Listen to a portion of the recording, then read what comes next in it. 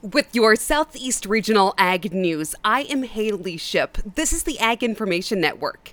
For Abbott and Costello, it was who's on first, but for the USDA, it is who is on the farm.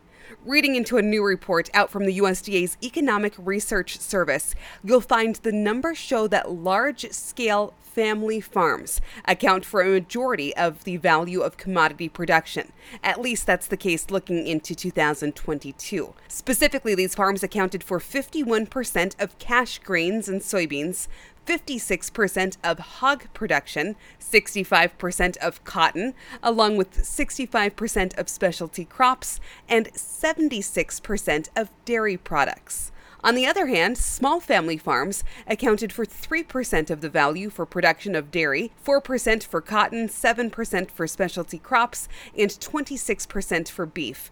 But they produced the majority of hay at 53% and 45% of poultry and eggs. The value of production by non-family farms ranged from 5% for both hay production and poultry and eggs production to 19% for specialty crop production.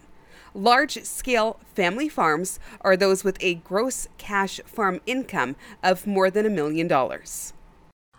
I'm Haley Ship. This has been your Southeast Regional Ag News.